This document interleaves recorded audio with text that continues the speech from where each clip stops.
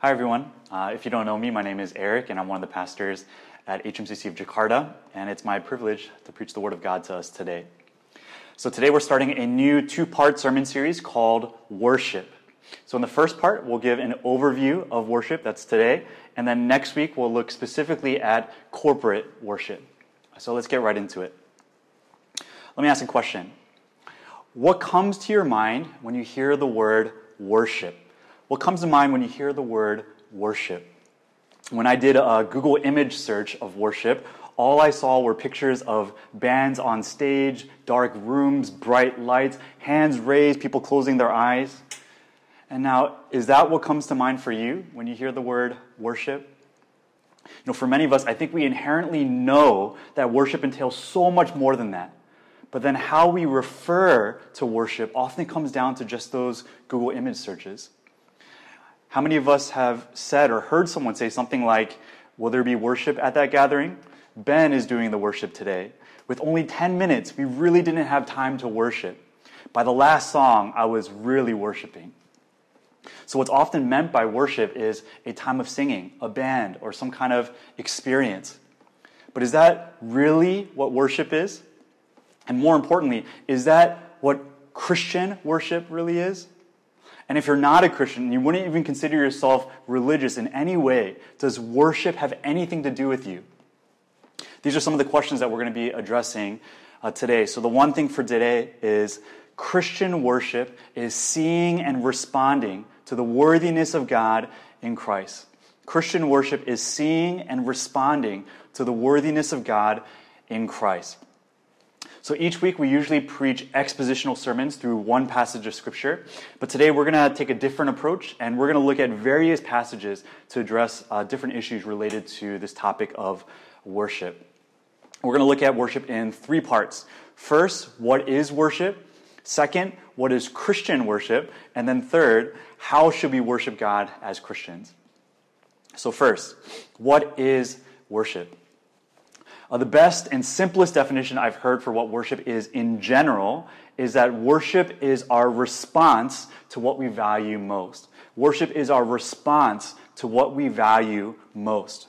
Another way of saying that is whatever is worth most to you is what you worship.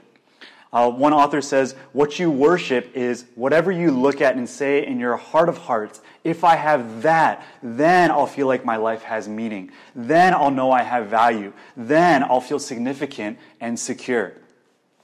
So that could be money, beauty, power, intellect, security, status, approval, pleasure, people, or something else. And understanding worship like this, you could say that all a human being ever does is worship. Because we're all living for something and we're all driven by something. All of our thoughts, desires, choices, actions, words are all responses to what we value most. We were made to worship God, to find our identity, meaning, purpose, and well-being in Him. But if we don't worship God, it doesn't mean that we don't worship anything at all. We were designed for worship. So we're always seeking to attach our identity, meaning, purpose, and well-being to something. And this isn't just a biblical principle, but this has been observed even by the irreligious, people who wouldn't say that they are religious in any way. David Foster Wallace, an American writer, at a commencement speech he gave at Kenyon College, he said this, and I feel like we can all resonate with this. In the day-to-day trenches of adult life, there's actually no such thing as atheism. There's no such thing as not worshiping. Everybody worships. The only choice we get is what to worship. If you worship money and things, if they are what you tap real meaning in life, then you will never have enough. Never feel you have enough. It's the truth. Worship your body and beauty and sexual allure, and you will always feel ugly. And when time and age start showing, you will die a million deaths before they finally plant you. Worship power, and you will end up feeling weak and afraid, and you will need ever more power over others to numb you to your own fear. Worship your intellect, being seen as smart, and you will end up feeling stupid, a fraud, always on the verge of being found out. They are default settings, meaning they're hardwired in us. We're built this way. They're the kind of worship you just gradually slip into day after day, getting more and more selective about what you see and how you measure value without ever being fully aware that that's what you're doing. In other words, whether we realize it or not, we're always worshiping something. And what we worship eventually masters us. It owns us. So, who's your master? What owns you? Let's take a moment to just honestly assess ourselves. When you take an inventory of your time, affection, energy, money, and thoughts, what does it reveal about what you worship? What is it that you attach your identity, meaning, purpose, and well-being to? What is it that, if it were taken away, you'd feel like your life would completely fall apart? If you're a parent, maybe you worship your kids. If you're single, maybe you worship a certain relationship. If you're working like crazy, maybe you worship financial security or a certain level of perceived success or self-actualizing your own potential. Whatever it is that we may worship, if it's not God, the Bible calls it an idol. An idol, a counterfeit God. And idols will always betray us. They never give us a life that they promise. Just think about what stresses you out and causes you the most anxiety. It's probably something related to an idol. Idols are like kidnappers who will gladly give you chocolate after chocolate if it will move you closer and closer towards enslavement. Many of the idols that enslave you now probably brought you great joy at one point, but those joys never last. You always eventually find yourself in a pit of stress and anxiety and despair. The sad irony is that we think that we can have life in these idols, but the reality is that they end up stealing life from us. The sad irony is that we think that our lives would be crushed if we don't have these idols. But the reality is that if we have all these idols but don't have God, we would actually be crushed and we would have no life. Who made the heavens and the earth and made each and every one of us? Who sustains our every breath and every heartbeat? Who gives us our resources, skills, talents, and experiences? Who judges whether we live or die? Who determines where we spend our eternity? Without God, we have nothing and we are nothing. The heavens declare the glory of God, and the sky above proclaims his handiwork. All of creation worships God, but we somehow end up worshiping things in creation rather than our Creator.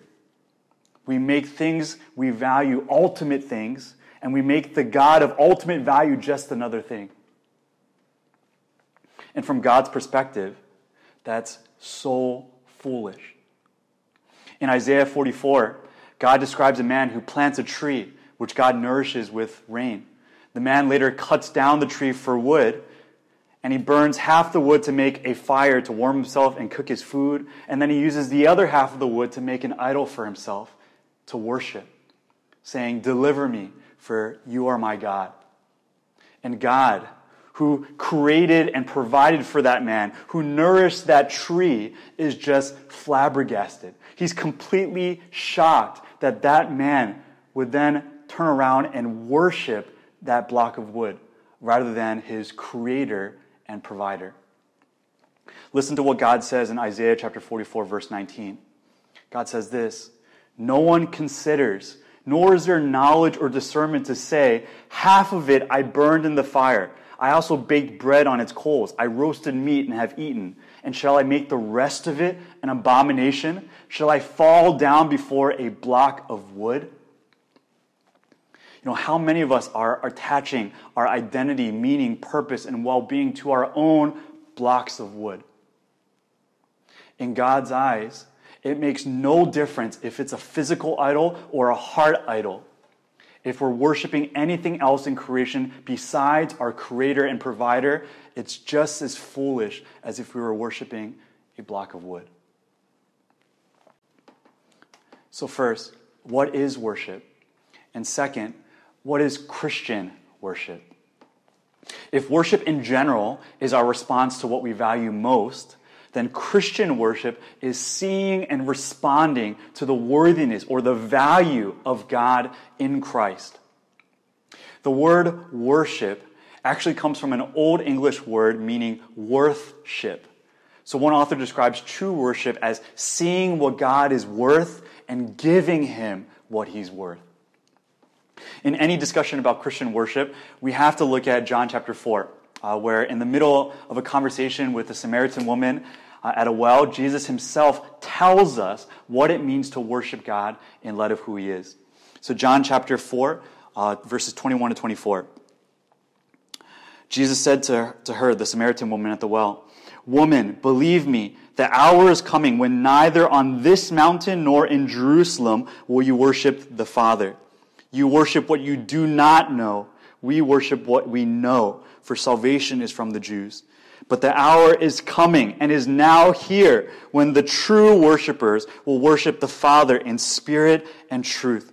For the Father is seeking such people to worship him. God is spirit, and those who worship him must worship in spirit and truth." From here, we're going to look at three principles about the nature of Christian worship. The first principle of Christian worship is that it is God-centered. God-centered. There is always an object to our worship. And for Christian worship, the object of worship must be God.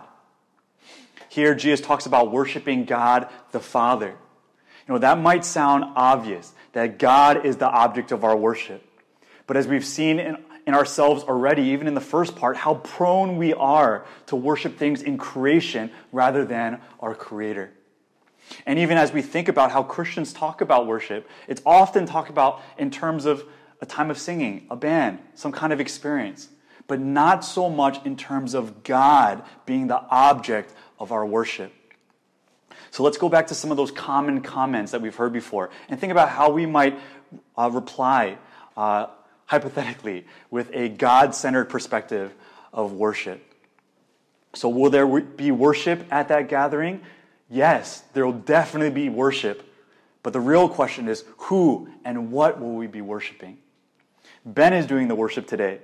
Well, I'm glad Ben will be worshiping God, but I hope everybody else will join in worshiping God too. With only 10 minutes, we really didn't have time to worship.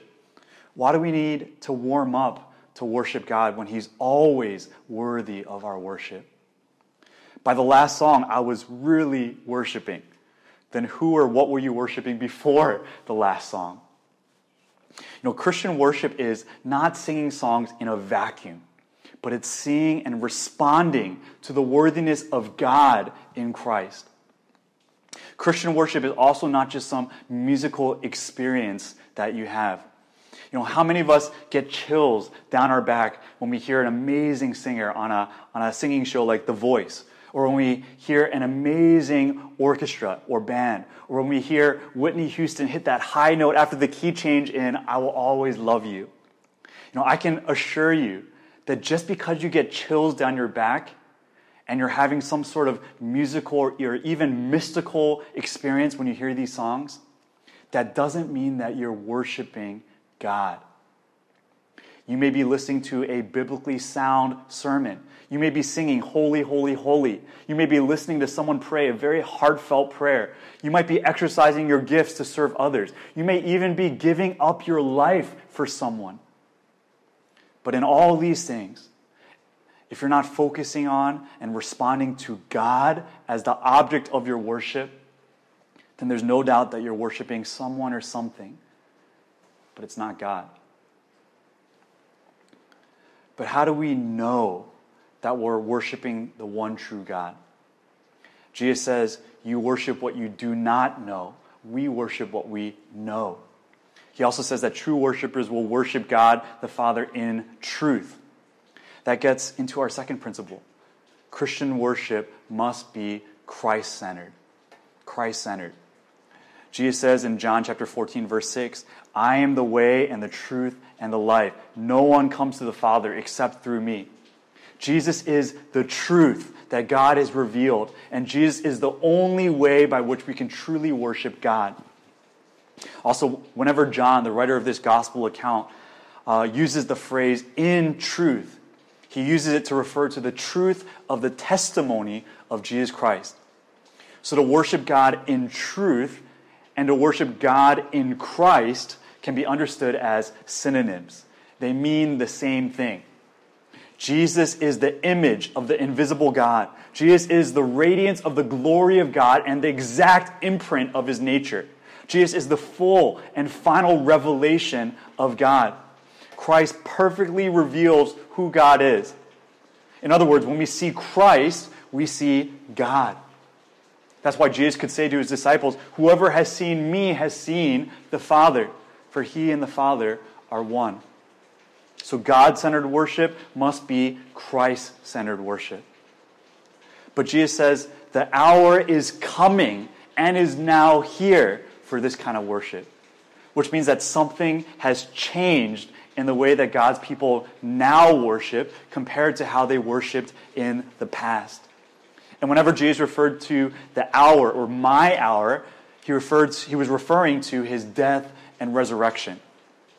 So prior to Jesus' death and resurrection, true worship took place in Jerusalem, in the temple, where God's presence dwelled in a special way, through animal sacrifices for the forgiveness of sins, and through a priest as mediator between a sinful people and a holy God.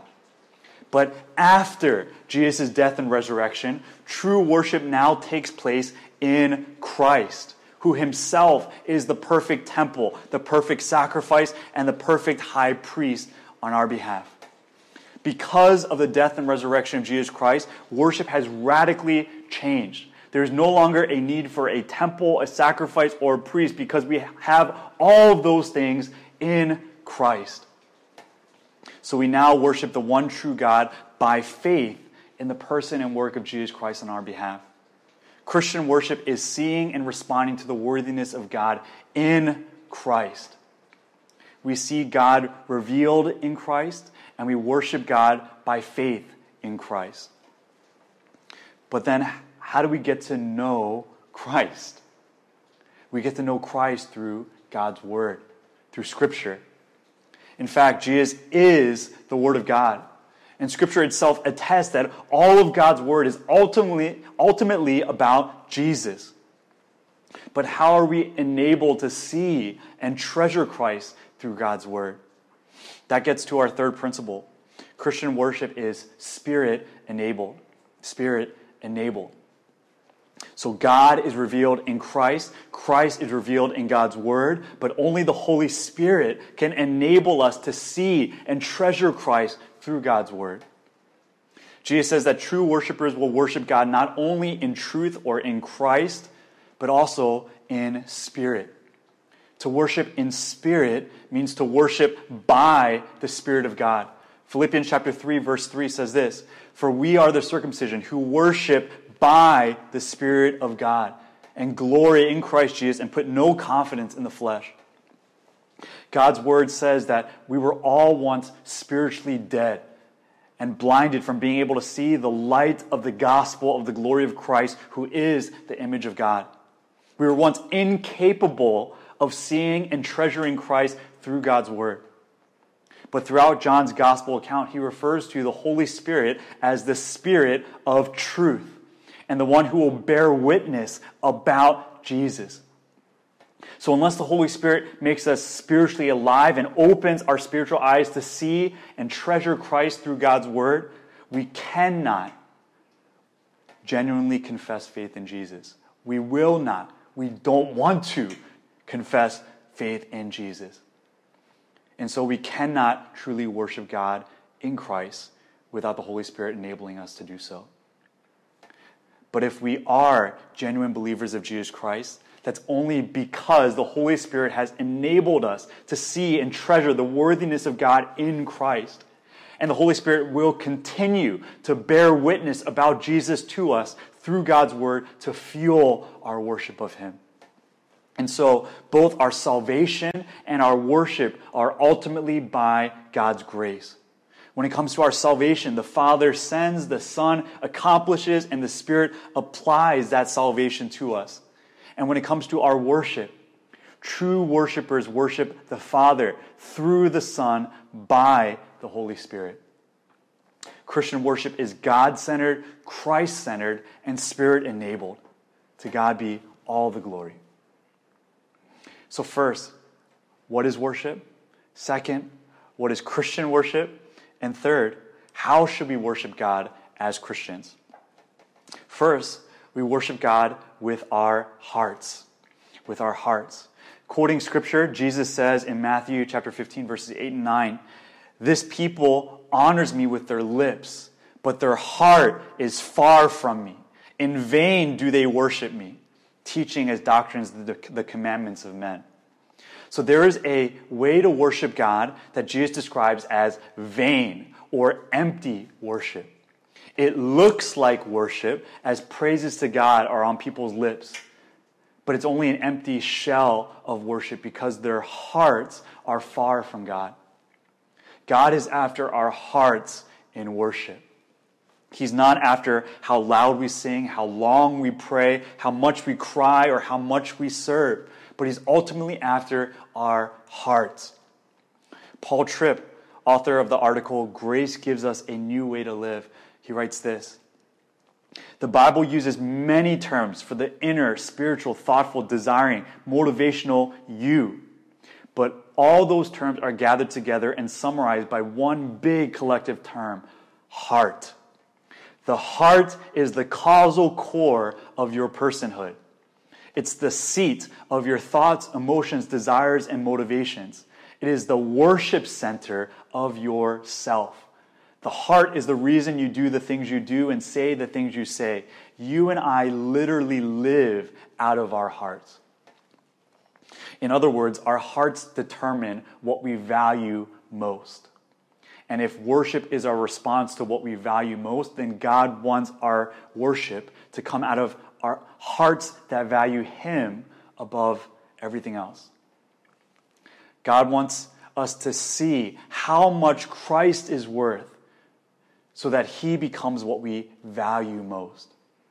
And when Christ becomes the one whom we find our identity, meaning, purpose, and well-being, we cannot help but to respond with a heart that says with the Apostle Paul in Philippians chapter 4, verse 8, "Indeed, I count everything as lost because of the surpassing worth of knowing Christ Jesus my Lord. For His sake I have suffered the loss of all things and count them as rubbish in order that I may gain Christ." That's the kind of heart that God is after in our worship. A heart that is fully satisfied in Him. A heart that says, if I have nothing and I have no one else but Christ, I still have more than enough. So we worship God with our hearts. And second, we worship God with our whole lives. With our whole lives. Romans chapter 12, verse 1 says this: "Therefore I urge you, brothers and sisters, in view of God's mercy, to offer your bodies as a living sacrifice, holy and pleasing to God. This is your true and proper worship." In Old Testament worship, God's people would come to present sacrifices to God as part of their worship. There were sacrifices of atonement for the forgiveness of sins, but there were also sacrifices of thanksgiving and praise. Now with Christ as our perfect and final sacrifice, the Lamb of God who takes away the sin of the world, we no longer have any need for sacrifices to make atonement. But now, in view of God's mercy towards us in Christ, we continually offer our bodies as a living sacrifice of thanksgiving and praise. And this is not just our lips or our hands, but we offer our whole bodies, our whole lives. And this is often referred to as all of life worship. So what does all of life worship look like? The next verse tells us in Romans chapter 12, verse 2, "Do not conform to the pattern of this world, but be transformed by the renewing of your mind. Then you will be able to test and approve what God's will is, His good, pleasing, and perfect will." So all of life worship does not look like a life conformed to the pattern of this world, but it looks like a life transformed by the renewing of our minds. And what are our minds renewed by? It's by God's Word. And God's word is not just meant to renew our minds, but it's very clear that our renewed mind should work its way out into transformed lives. We're not just meant to know God's word, but we're meant to test and approve what God's will is, which is found in God's word. We're meant to live a life of obedience to God's word. But again, this life of obedience is not to make atonement for our sins. We already have that in Christ. Rather, this life of obedience is to be our continual living sacrifice of thanksgiving and praise to our God in response to the unfathomable mercy He's shown us in Christ. All of life worship can obviously look very different in everyone's life. But let me just share a few examples from my own life, and you can just contextualize what it might look like in your own life. There are 3 things I do every morning when I wake up. I make coffee, I read the Bible, and I pray. My son knows that this is a set-apart time with God that I have, and that he should do his best not to disturb me. Of course, that's not always the case, but he knows that there's something special about this time compared to any other time of the day. In essence, I set apart the first hour of my morning as holy or devoted to the Lord. That doesn't mean that the rest of my day isn't devoted to the Lord, but setting apart a portion of my day as holy reminds me that the whole of my day should be holy and pleasing to God. And this is actually a principle that we see throughout Scripture. We set apart a tithe or a tenth of our income to God as a reminder that all that we have belongs to God. We set apart one day a week as holy to the Lord to worship God with His people as a reminder that every day of the week should be lived as holy and pleasing to the Lord and as conscious worship to God. And so I've set apart a portion of my mornings as holy, as I spend time with God in the Word and prayer, in order to be conscious of worshiping God throughout the day. These days, I always close my time of prayer with the Lord's Prayer and some gospel truths that I just need to remember throughout the day. So I pray something like this. God, my identity is not in how competent I am. It's not in how productive I am. It's not in what I think of myself, and it's not in what others think of me. But my identity is forever secure in Christ. God, help me to rest in who I am in Christ and not in what I do. And may all that I do today be an expression of worship to you. I love you. In Jesus' name, amen. I need to consciously renew my mind with those gospel truths because I'm so prone to forget them otherwise throughout the day. Also, before the pandemic, every day when I came home from work, I would stand in front of our front door of our apartment, and before I'd open it, I lift up a short prayer. God, help me to love and serve my family the way that you have loved and served me in Christ. Just very brief, a few seconds, and then I walk through the door. So why did I do that? Because I'm so tired when I come home from work, and the last thing I want to do is serve. I want to be selfish. I feel like I don't have much to give, so I ask God to help me to love and serve by giving me the strength and by fixing my eyes on Christ. One truth that constantly is renewing my mind is in Matthew chapter 16, verse 24 to 25. Then Jesus told his disciples, if anyone would come after me, let him deny himself and take up his cross and follow me. For whoever would save his life will lose it, but whoever loses his life for my sake will find it. Following Christ is full of these biblical paradoxes. But these are truths that we need to renew our minds with because they're not what the world says and they're definitely not what our flesh says. And these are truths that we need to test and approve in our lives. We need to live these truths out. So when I come home from work, my flesh says the most satisfying thing you can do right now is be selfish. Just lie down on the couch, just turn on the TV, just do what you want. But Jesus says, deny yourself and follow me. Lose your life and you will find it. And so I play with my kids, even when I feel like I don't have enough energy to even sit up. I pick up individual grains of rice from the ground that my kids spilled while eating dinner. I wash dishes even though that's my least favorite chore to do. I manually clean up poop in the bathtub after one of my kids poops while bathing. It feels like dying in the moment. But do you know what happens? I find life. I enjoy spending time with my family, and they enjoy spending time with me. Now, do you know what would happen if I did not follow Christ in those moments and I just decided to be selfish? I would have a terrible marriage, and I would have a terrible relationship with my kids. And when my kids grow up, the only reason they'd ever spend time with me is because they would feel obligated to as family, not because they actually enjoy spending time with me. You know, why would they enjoy spending time with a father who was always too busy or too tired to play with them, and who always saw them as just interruptions and irritations to whatever else he was working on or whatever else he was doing in his own life? You want to find life? Then deny yourself, take up your cross, and follow Jesus. There's no fellowship of Christ without a cross. You must lose your life to save it. You know, that biblical truth has renewed my mind more and more over the years. It's informed my understanding of what it truly means to follow Christ. It's not always easy, but I've tested and approved it 1,000 times over in my life, and I can attest that it is God's good, pleasing, and perfect will. So what about you? What does all of life worship look like for you in your everyday? What do you do to remind yourself to be consciously worshiping God throughout the day? What context do you find yourself in where it's so easy to be selfish and fleshly? And what biblical truths can you meditate on to renew your mind and transform your life as you test and approve them? You know, all of life worship is not automatic, but we ourselves must offer our bodies as a living sacrifice, holy and pleasing to God. Nobody else can offer our bodies for us.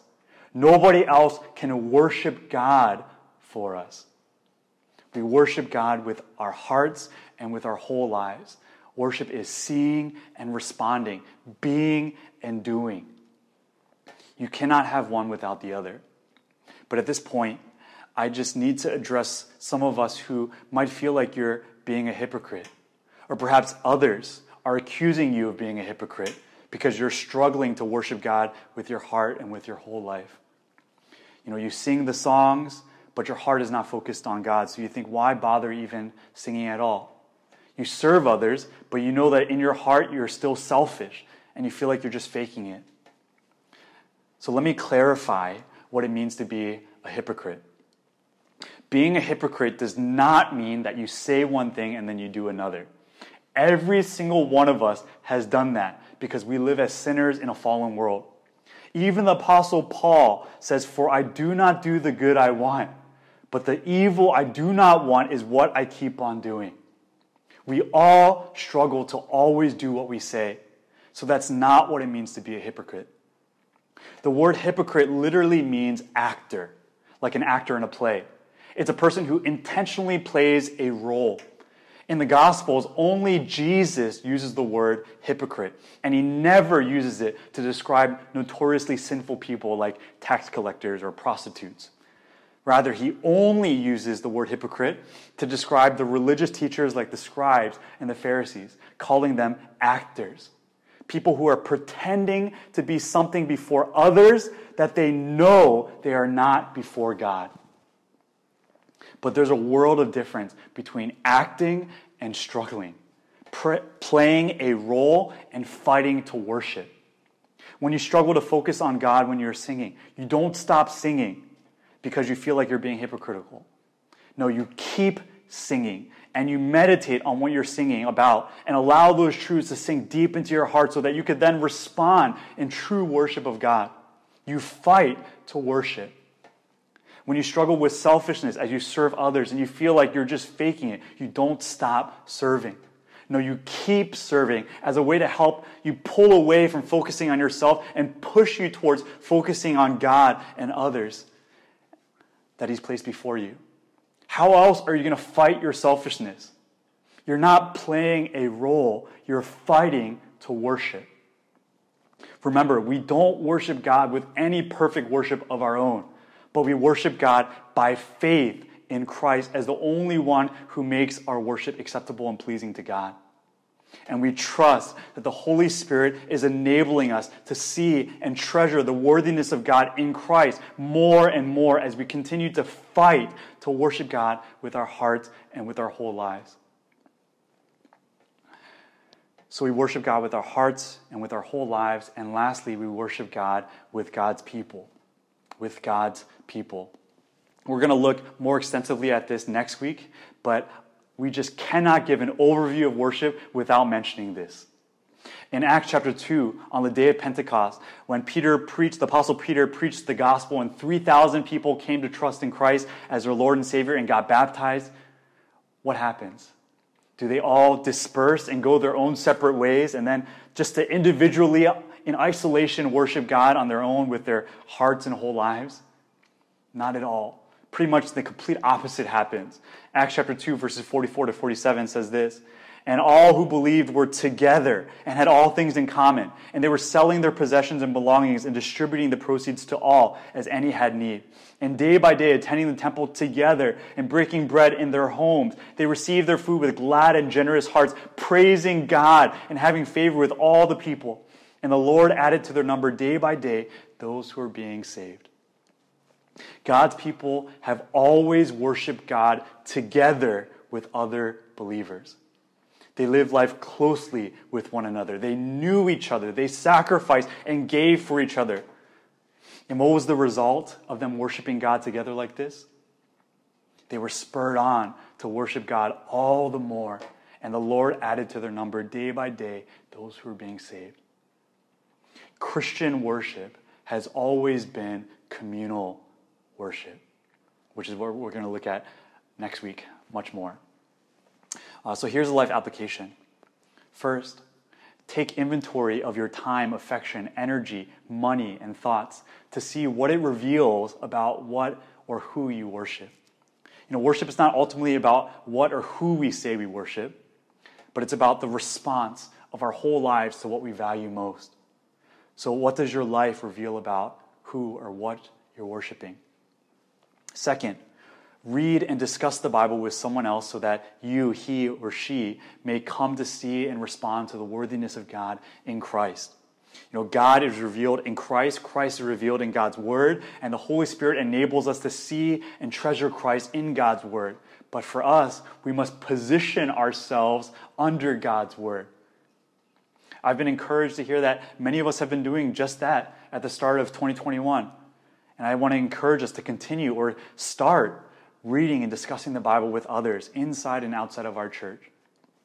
Without being in God's Word regularly, our seeing and treasuring of Christ diminishes. And so our worship also diminishes.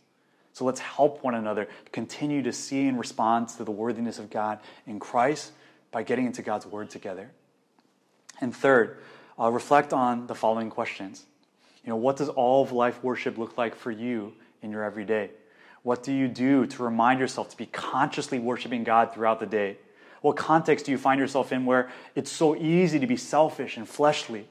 And what biblical truths can you meditate on to renew your mind and transform your life as you test and approve them? And for us, as a church, in view of God's mercy towards us in Christ, let's continue to grow in offering ourselves in response to Him. This is our true and proper worship. May we never remain stagnant in our worship of God, but as a church, until Christ returns or calls us home, may we continue to help one another to grow in seeing and responding to the worthiness of God in Christ. So once again, the one thing is Christian worship is seeing and responding to the worthiness of God in Christ. Let's take some time now to respond to God's Word.